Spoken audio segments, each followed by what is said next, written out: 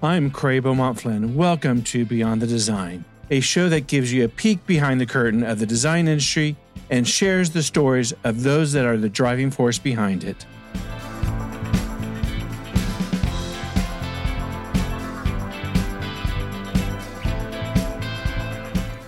Well, welcome to Beyond the Design. Today we have Douglas Friedman, photographer extraordinary. Welcome to the show. Hi, it's good to finally be here with you. Fantastic. So, Douglas, why don't you go ahead and start and tell us a little bit about your story? How far back do I go? As far as back as you want. What got you interested in photography?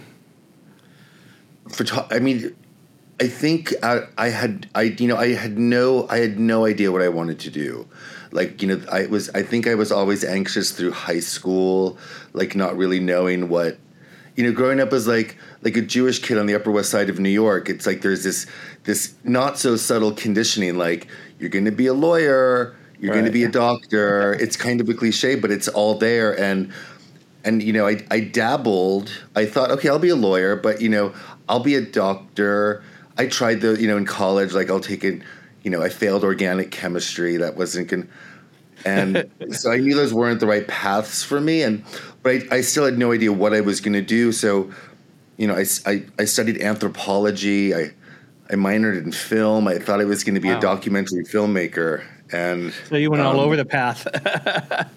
Yeah, never really thinking I'd be successful at anything. And I graduated from college, and I got a job as a receptionist at the most kind of important production company, in the 90s in Los Angeles called Propaganda Films.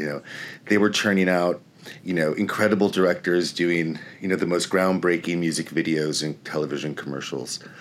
And I was a receptionist for 2 days until I was replaced by a British woman. And then, but they floated me around. So I worked a couple of days with Spike Jonze. I worked with Mark Romanek. I worked with Antoine Fuqua, and then David Fincher needed an assistant. So I went in to work with David, and that was really successful. So I lasted. I thought I would make feature films for a while, working with David. But he was so good, and I kind of realized I was never going to be that good at it, so I quit. So how did the next step come about of you being a photographer? What really got you started? Well, so then I was kind of I was in my late 20s, and I didn't know what I was going to do. So I sold everything I owned and bought a ticket to India. And I kind of spent a year backpacking around India and Nepal taking pictures. And so that seemed... And after that trip, I came back to New York, and I needed a job, and a friend of mine got me a job assisting a photographer. And that was kind of my first experience seeing photography as a career.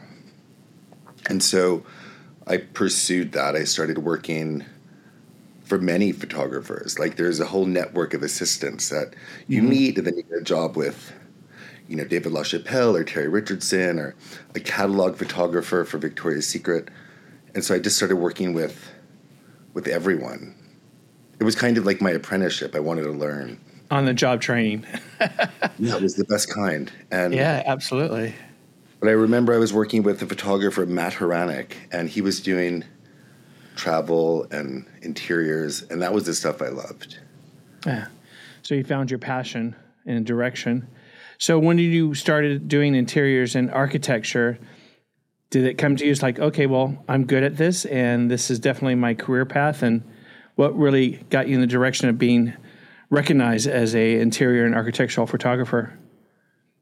That was the weird part, is that that's what I wanted to do, but all of the editors in the world wanted me to, they looked at me the way I looked, and they're like, you're a fashion photographer. So I was I could only get jobs doing fashion, which I didn't love, but those were the gigs I was getting. Little gigs here and there. But then I had a break when I was 35. I got a call from Harper's Bazaar magazine. A friend of mine was the photo director, and she was like, "We have a shoot with Diane von Furstenberg tomorrow, portraits of her at home. And the photographer dropped out. Can you do it? And we need to shoot digitally." This was like before digital was a thing. Right. I'd only been shooting like 4x5 film. And I was like, yeah, of course I can do it. No problem. And I hung up the phone and I was petrified because I had never done anything like this. And it was Diane von Furstenberg and it was Harper's Bazaar. It was like the most important fashion magazine in the world. But I showed up to the shoot and like I bluffed my way through it. I just like I pretended to be the most confident like director, and I succeeded. Like I convinced Diane von Furstenberg that I was a fucking star, and we did a whole series of portraits of her at her new home and her studio on 14th Street, and Glenda Bailey loved the film. And I got kind of such a good report back that for the next almost 10 years, I shot for Harper's Bazaar every month. So every month I was in the well. I had like 2 to 14 pages, which was the most incredible exposure. It's like there was Harper's Bazaar, there was Vogue, and there was W Magazine. And every month my name was in the well with the great photographers of the time. So I think by association, I got some notoriety. Right. Being at the right place at the right time, I guess. Yeah, it was really great. Like just being like my proximity to such greatness, kind of, I was able to bask in the glow of those guys, and that really helped. I was doing, it was kind of like this great kind of work, these like environmental portraits. I was doing a lot of stories. They were called A Fashionable Life. And I would have to go to some, fancy fashionable woman's home and do these hyper stylized, portraits of these women in their homes. And, because it was Harper's Bazaar, these portraits could have a sense of humor. They could be elevated. They didn't have to be so staid and serious. And we had so much fun doing these. And, we got to have so many exciting concepts. Glenda was always available for like the most kind of insane ideas you could come up with. And we were able to execute. Because there was also a lot of money in publishing. Yeah. Yeah. Absolutely. So after fashion, how did you get your first architectural interior? I was doing a lot of work with Bazaar, and I really wasn't able to crack that, like the shelter magazine world. And a dear friend of mine, his name is Carlos Mota, an incredible interior stylist and now interior designer and product designer. And, 15 years ago, maybe 10 years, I don't know, 15, Margaret Russell was the editor-in-chief of Architectural Digest. And so Carlos called me, goes, "Do you want to go to this gala event with me tonight? I was supposed to go with Peggy Russell, but she can't go, so you can use her ticket." I was like, "Yeah, let's go." So Carlos and I went to this gala event in New York City. And the next day I wrote Peggy a note on my stationery, a thank you note, and sent it to the Condé Nast building. And she called me the next week. And she was like, "Thank you so much." And like, people never send personal notes anymore. That was so kind of you. It really, it resonated with me. And I think we should work together. And then she assigned me my first project for AD. Wow. Which was great. Perfect timing. And what was that first project? That I think it was shooting the apartment of Alex Hank, an art collector down in Tribeca. This incredible apartment that I was like, it was such a nerve-wracking shoot too, because it's your first one, so it's like getting your first tattoo. It's the most important thing. You never think it's going to be good enough. you're Right, second right. guessing yourself the entire way, but you're, pretending to be, a confident. Right. Like I said, we're all our own worst critics, so Yeah. I'm sure. Still am. Still So am. yeah. So Absolutely. what inspires you as a creative? Um, I mean, I think that's just like that changes daily. I don't think there's anything. It's just everything I see every day is, inspires me. Like the most mundane Okay. things, like Right, right. honestly, like I was inspired, a month ago when I was home in Marfa, Texas, like by, like literally by like a pack of Oscar Mayer bologna and some like white Wonder Bread. I was just so taken by That's extreme. I know, but I was like, I just like, I was like, oh my God, these colors are so beautiful. And like the packaging and it was, I don't know. So I got lost in like that world for a little while. And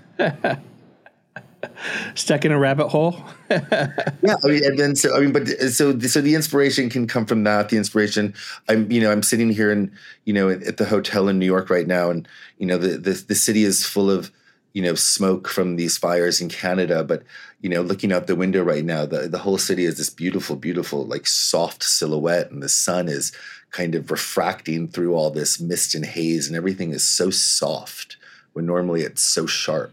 And the shadows are so soft. And the color of the light is so orange when it should be so kind of blue. And it's really beautiful. Almost an eerie effect, I'm assuming. Yeah. Yeah. So when you take on a project, what is your creative process, and how do you work with architect or a designer? I mean, I kind of, I like going in a bit blind, honestly. So if I don't see a scout, if I don't always speak to the designers, the architects about the project beforehand. So to kind of go in and to walk into a space and just like attack it is super exciting, which is one way I do it. The other way is there'll be a conversation with the client a few weeks before. We'll look at a scout of the shoot. We'll talk about each room. I'll kind of make suggestions about what I think we need to, to make the shoot successful visually. If we need to add accessories, I'll strongly suggest that they bring in a great interior stylist to work with. A lot of designers and architects think that they can do it, and most of them, no offense to the people I work with, but most of them kind of can't do it because they don't have enough distance from their own work. So They're too stylists, connected. like stylists like Anita Sarcidi or Michael Reynolds, like these great stylists in the industry, they work as, with an editor's eye. And so they know how to kind of, to remove and to add and to do the floral. So you find this perfect balance that, expresses the work of the designer. I work so well with a specific team of stylists that, and I feel like that's the process to get the best work. I feel like, because designers can, they can have a sense of maybe nostalgia to certain pieces, like maybe that don't kind of work in the picture the way I feel it needs to be balanced. It's always a discussion, but, Right. But anyway, so that process of getting, the creative process of working with someone before the shoot and then getting on a shoot is, I'm super collaborative. I kind of love kind of working with the whole team that's on set. With my assistant Kit, with the stylist, with the designer. Discussing kind of. I want everyone to kind of to walk away, feeling that, they're getting what they need from the shoot. What motivates you while you're working, and when you're not working? Coffee motivates me. I think I'm very, a lot of coffee, and like lunch is a big motivator to get through the morning. Uh, I think I love my job. I love going to work every single day, whether I love the projects I'm shooting or not. I get a kick out of it. So I'm just motivated by the sheer pleasure of being at work all day long. Is there a project that really stands out in your mind, either early in your career or now, that you're most proud of, or is like, this one is my star? And opposite of that, is there one like, I can never do that again? I mean, I could answer. And there's no one star. Like there's always something that comes along, like in recent memory, that is such an incredible experience. We just spent, we just spent 3 weeks in Kona, Hawaii, with Nicole Hollis and Walker Warner Architects, shooting the new Kona Rosewood Resort, and that was just such a unique experience. We were living in this this luxury resort, a month before it opened, so it was fully functioning, but there were only 7 of us on this deserted property. But wow. This like unbelievable, the most kind of perfect expression of like a Hawaiian, like it was so, and so that was like, who gets to do that? Like, life was reduced to like, waking up in the morning, sunrise swim, the gym, breakfast, and then shooting this beautiful, beautiful place, with an incredible team of people. So you're just kind of shooting and creating and laughing all day long. And then, sushi on the beach and an evening swim. And then you watch half an hour of TV and then you're in bed by 8:30. It's just, and do that for 3 weeks. It was kind of great. Not a bad life. Not a bad life. It was they don't, these, and shoots like that don't come around very often, but that was one that that really kind of will stand out for a while as a great shoot. And an experience an experience that I'll definitely never forget but would never want to repeat was a shoot I did for Harper's Bazaar with Faye Dunaway some years ago, that will go down as like one of the most kind of like horrible yet exciting experiences I've ever had, because like Faye was really, really, and she's known to be a very difficult person to work with, and she was a very difficult person to work with. But you're also I've heard you're stories. Really excited because Faye Dunaway is like throwing hairbrushes at you and screaming at you. And I remember at one time I was taking her pictures. And she was like, "Come on, Friedman, you call yourself a photographer? I shot with People magazine yesterday and the pictures are better than these." I was like, oh my God, this is insane. Like she's screaming, and that was 6 hours. It was 6 hours of Faye Dunaway screaming at me, like endlessly screaming at me and telling me how horrible I was. Yeah, that would stick out in my mind for sure. I was like taking her picture and I was like, Faye, it's so beautiful. It's beautiful. And she's like, "Shut up, Friedman. I'm trying to concentrate." And so then I'm not saying a word. I'm taking her picture and she goes, "Come on, Friedman, work with me. I can't do this on my own." So it was like that for hours. And it went on like that until we were like shooting these like portraits at the Chateau Marmont pool. And I wanted to kind of make her look like really heroic in this beautiful lighting. And she was, got me up on a 12-foot ladder with all the lights going because, she wanted to be completely blown out and she wasn't happy. And she came charging over to me and her foot caught on the cable of the tether cord and the camera just went off the 12-foot tripod and fell in the swimming pool. And I got to end the shoot. Someone was telling you, we're done. Yeah, that was quite an experience. I'll never forget it. I would never want to relive it. I've heard stories about her. Is there one that you would want to go back to and say, given that your time that you've been a photographer, it's like, oh, I have such great ideas. I want to redo this one.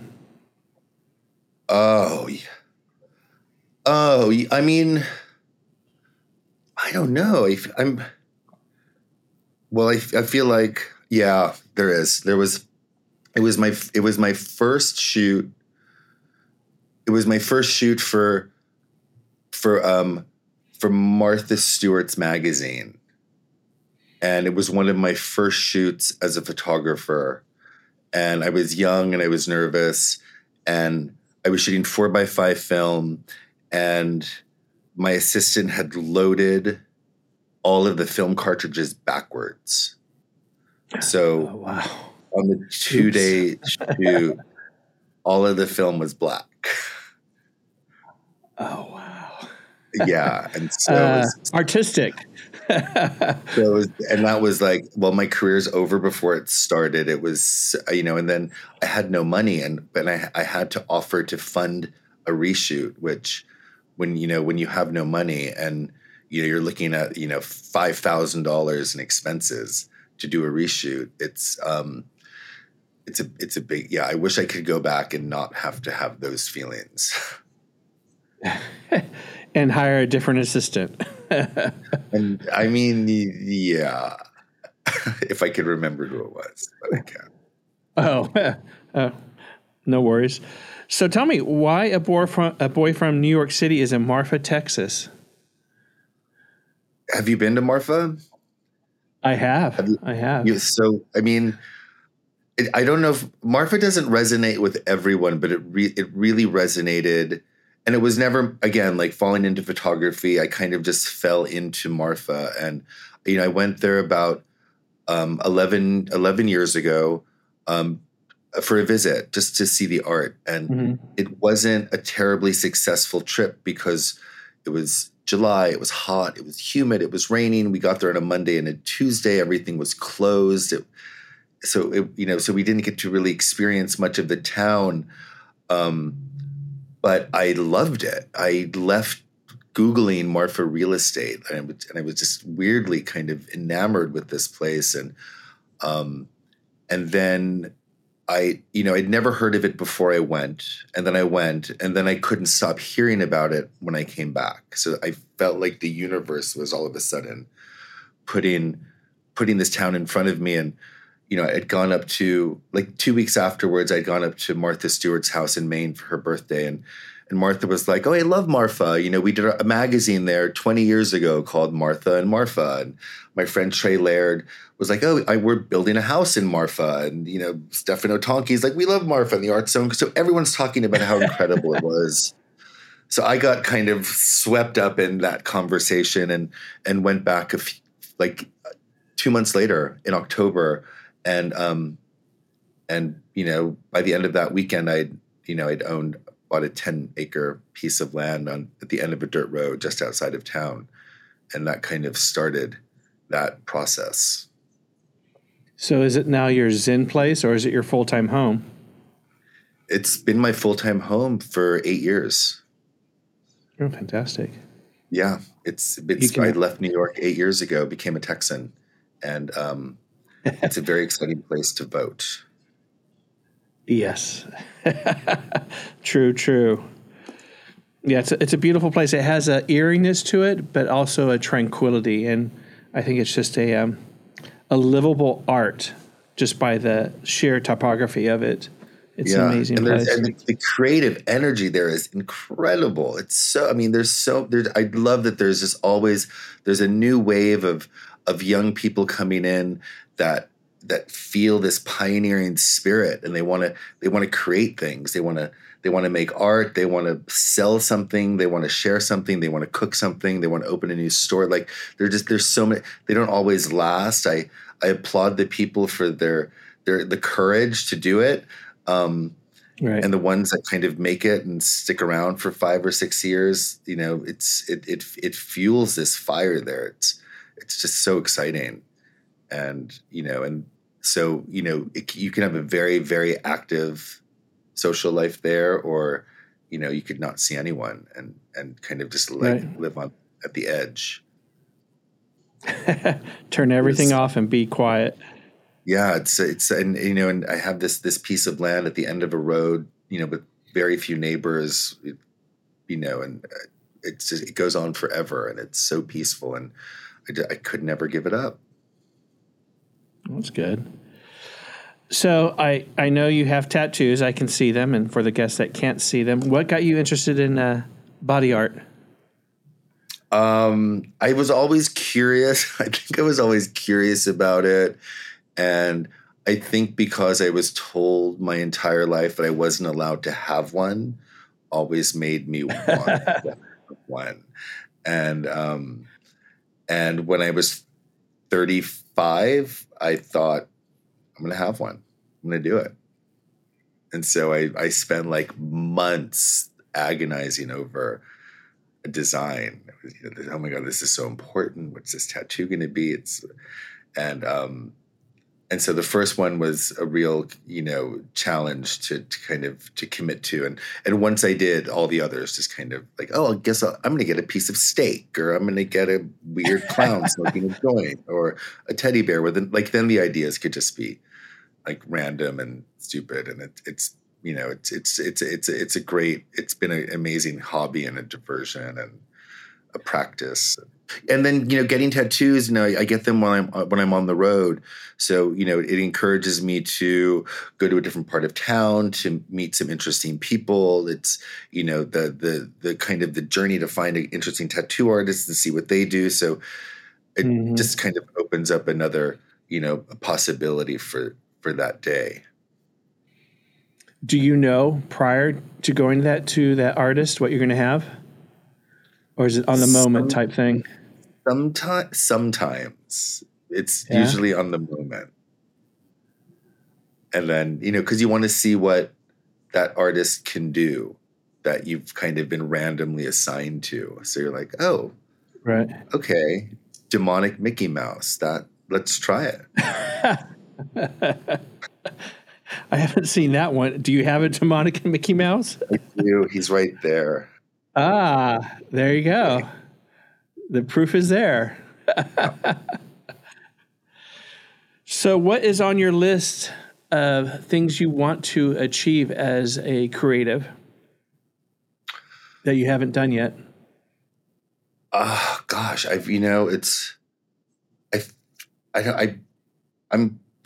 kind of good. Like I'm really into what I'm doing. Like I still love being a photographer.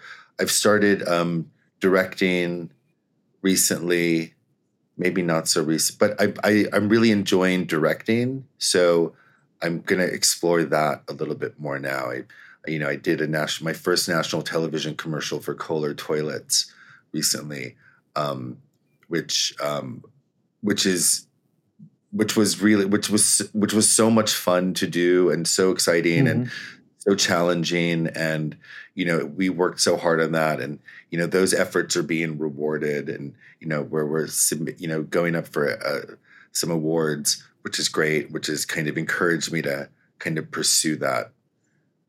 So I don't think I'll kind of go full circle back in and want to direct a feature film, but, I could get into some directing. Almost. Yeah, I could get into some directing now. So when you go into a shoot and the stylist has had everything set up, do you see the first image you want to take? Do you see? It doesn't work that way. It come alive? No, it doesn't. Okay. The stylist doesn't go early and set everything up. No, I think that that just makes it. No, we go in together. The stylist, we walk into the room.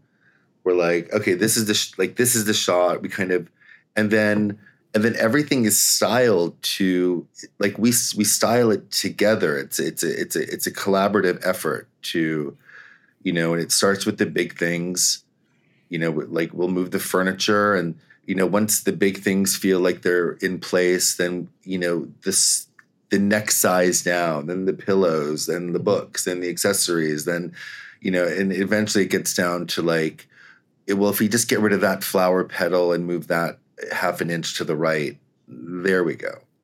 And we kind of circle the drain until it gets to like the minutia. And then that picture. And again, it's like, I work with some stylists who we see the world in a very similar way. So, we get to that point it's always so interesting that we're both like, yep, that's the last thing that needs to move. Let's just kind of, just get rid of that one book and then we're good to go. And we usually both see that at the same time at the end. Do you like the architects or the interiors designers influence, or do you wait until after the shoot is done and kind of review everything with them? No, it's for me. It's important that it's not like it's my vision. It's it's like I'm always kind of appreciative that a designer and architect likes the way I see the world. So I know I'm being kind of brought in because of my point of view, whatever that balance is that I see. But it's so important for me that I'm getting the things that they need out of the shoot. So, if an architect needs specific things captured, I want to know what those are. If they're on the shoot, then I'm going to work closely with them. If they're not on the shoot, sometimes we'll share the work as we're going. Again, it's a collaborative process. I don't think it's, I need to be kind of like left on my own to do what I do and then surprise them with the images. Surprise. Yeah. Well, because you want to make sure everyone walks away with the job having been, accomplished successfully. True. And, very true. Because sometimes, someone will say like, oh, if you can't shoot that because it's too difficult. I was like, what? Like, is that a challenge? Then it's not every shot's easy. Some of them are like, technically some of those pictures are challenging. Like like your brain is exhausted after 40 minutes of trying to, light a black room with, velvet furniture, and it's backlit by, the bright white curtains. It's just like, fuck, this is hard. So given that you're in a creative visual industry, do you have your own design aesthetic? It's broad. I think when my house in Marfa was published in AD, it was in the eclectic design issue. So I was like, oh, okay, my taste is considered to be eclectic. I don't know if I have something like, when you look at the work of like Stephen Gambrell, like he's got his look, his vibe, it's his thing. It's very specific and it's very, very beautiful. And what Martin Ballard does is so incredible. And so like, you can really identify Martin's work. I think that you can see that in my photography, but you can't see that in my design aesthetic. It's broad. It's like, the house I built in Marfa, Texas, and put together it's eclectic. It's a point of view, and it's great. And I'm about to renovate a house in Long Island, and I'm not the driving force behind it. Stephen Gambrell is, and Marcus Ziemke, the architect, and so it's going to have a more specific point of view than say what I've done in the past. Gotcha. So it's going to be more geared toward the location? Yeah, or lifestyle? More geared toward the location and more geared towards, what Stephen Gambrell's eye and that point of view. So, I'm gonna kind of step back and let someone else kind of, steer this one. Fantastic.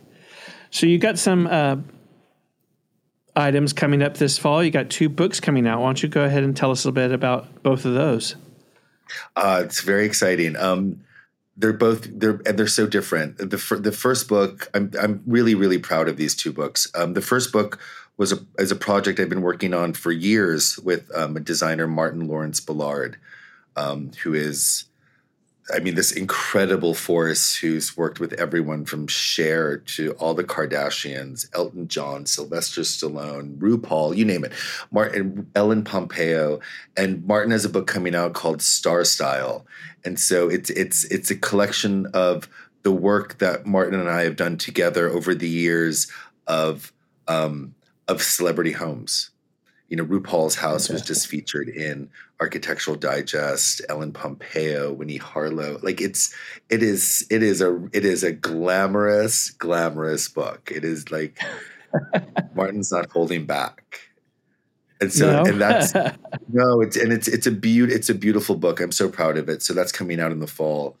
And the other book is, and it's such a different process that, like, because that book was over years, and it was just it's a collection of projects that we've done that have been assembled for this book. And the second book is called Behind the Blue Door, and it's about one home. It's about the townhouse of John Dempsey in New York City and his like unbelievable collection of art and sculpture and photography in this, and crammed into this house. It is so kinetic. It's so wild. There's so much. It's a headache. There's so much to look at. And this book, we had 1 week. So I spent 1 week with my assistant Kit Sinclair and stylist Mika Tenhave, and we spent a week in John's house, and we shot an entire 200-page book. And it was a massive amount of work, and it was such an incredible experience to be so committed to a process and to do it so quickly. Wow, that must be. And that they both come out this fall. They both come out in October. I have a lot of pages to sign. Are you going to do the book tour thing? I'm gonna do it. We have 2 books to promote, so I still have to find time to work and renovate a house. A lot of juggling. It's going to be a lot of juggling, but it's going to be so much fun. The books they're both so beautiful and they're so different, and I'm really proud of the work for both of them. So have you gotten the bug to actually maybe do another book, a third book about all your work? I'm not ready. I'm not ready for that book. No, I'm not ready for that book yet. They're ideas, and I'm not sure if I'm ready to kind of publish the collection of work. I think before that, there's some ideas I have of specific like books that I want to shoot specifically as a book, as opposed to a collection of past works to put together into a book. And again, it's like, the shooting Behind the Blue Door was such a unique experience because, we were able to do it in a week.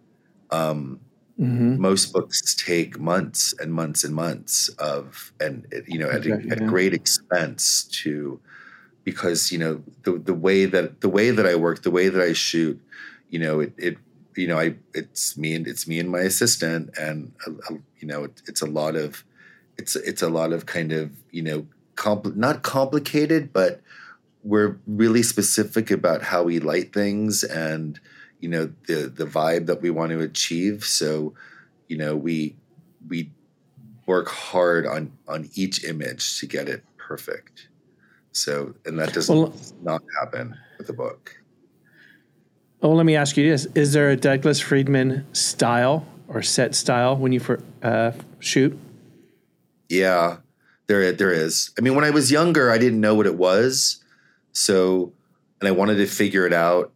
And I remember not looking at magazines because I didn't want to think that I was being heavily influenced by any one photographer. And, but I realized after a few years that I saw the world in a very specific way, that, things a picture felt balanced. It felt right at some arbitrary moment. So I learned, that there was a point of view, and then that was kind of confirmed over and over by people who would say they could recognize my work. They could tell that it was a photograph I had taken by its composition or its its richness or its color or its depth or its shadow. And so that was a really nice, that was an affirming thing to hear, that that there was a point of view that I had that was recognizable. So I think no matter how I try and alter that, it always goes back to, it just ends up being what I see. It just happens. So just magically happens. Honestly, it's like, it's a feeling. It's like an instinct. It's like, right. I can try and force something else. Sometimes it works to get out of my comfort zone. Like sometimes I know there's an editor, Cynthia Frank, that I work with, who is like, she's the one who will suggest and push for me to try something that I'm like, I don't know, I don't see it. And then I'll do it. And I'm like, oh, thank you, Cynthia, for helping me see that, which I couldn't see before. And so she's opened my eyes up to seeing the world in a new way.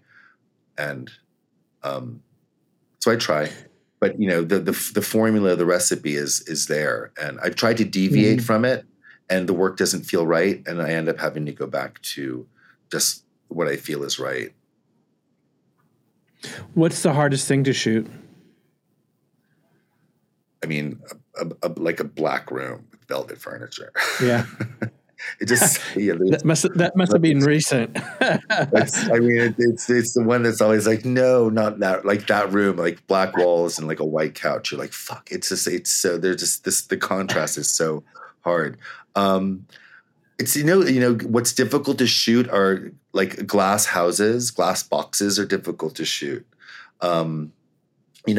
Pieces of glass have gotten so big and they're so thick and they're so green. So there's this crazy color shift that the camera picks up and overcompensates for. And there's so much glass and there's so little like negative fill that there's no shadows, there's no depth. Pictures are flat. So, you're coming up with strategies and solutions to create the depth and to create the shadow and, and to negatively fill an image. So there's to correct the colors that's so messed up by the thickness of the glass. And those are the like challenging things to shoot for me. Is there something that you want to shoot or you haven't yet that's on your list, or someone that you would like to work with? Yeah, I mean, there's a list of architects and designers that I admire, whose work I think is beautiful, that I'd love to work with, and then I'm. It's actually nice. I get to work with designers and architects who I haven't heard of, and then whose work I love. I'm like, oh, so that introduction is always exciting for me. Fantastic. So what are you most surprised about on your journey or about yourself since you started this creative path? It's like, wow. That I managed to like kind of get good at it. Yeah. Like I told you in the beginning, I never thought I would amount to much. I was very kind of insecure and unsure that I would ever have a career. I never thought I would own a home. I never thought I would like, make money or be, secure. Honestly, I never thought. And so it's kind of like, wow, okay, this is kind of cool. I get to do what I love and there's some success at it. And, I get to kind of now, I get to build a life, which is exciting. Travel and do all sorts of things. Yes. Yeah, I get to travel. I get to teach. I get to build and create. And it was such an amazing experience to the photography is interesting. One of the reasons I didn't want to make feature films was I didn't think I had the kind of, I would be able to commit to like 3 years on one project. I mean, David Fincher would work on a project for years. They'd be in development. These movies he would do took forever. And so photography is great for me because you're on a shoot for 2 days and then you're on to the next job. Mm-hmm. but building that house in Marfa, that's been 10 years. And, maybe that's kind of done now. And so that was so exciting to commit to something, to work so hard and to be so dedicated to one project and a vision for 10 years. And I'm really excited to do that again with another house and to kind of focus my energies there. Is it going to take 10 years? No, I've given myself no. I mean, there was no plan. It was just like, oh, let's do this now. It was like, now there's a plan. There's a specific plan. I made a lot of mistakes with that house in Texas. So I'm going to try and do this, to work on this house and be smarter about it. More adult. I'm going to be more adult about it. More. So when is your Zen time? When is it time you just shut off the phone and just relax? Airplanes. Yeah? Yeah, airplanes. Airplanes is when I relax, and airports. Oh, seems rather airports with all the people around. I don't love sitting on a beach. No? Nope, don't love it. I get a little anxious. I like to be doing things. So, it's like, again, like shooting in Hawaii or like shooting in Aspen. It's almost like a vacation for me. I get to spend the day in a beautiful place, looking at an incredible view, like making pretty things with interesting people, having great conversations, have a couple of good meals, like check out, explore a new town, and then, sleep in a nice hotel. And then not a bad life. It's not bad. Yeah. Is there anything in the next 10 years you want to achieve as a creative, or just in your personal life? Like get to retirement, like maybe slow down a little bit. I don't know, or feel like, or maybe I want to achieve the comfort to be okay sitting on a beach reading a book for an afternoon. Like maybe that's what I'd like to achieve. I get it. I'm not one to sit on a beach and just relax and tune out. I'd love to learn to cook. I can't do that. Yeah? No. Everything turns into stew. I try and cook. One pot kind of guy? That's what I was like, how did that happen? But stew. Douglas, what's next for you? What else is coming up besides the 2 books this fall?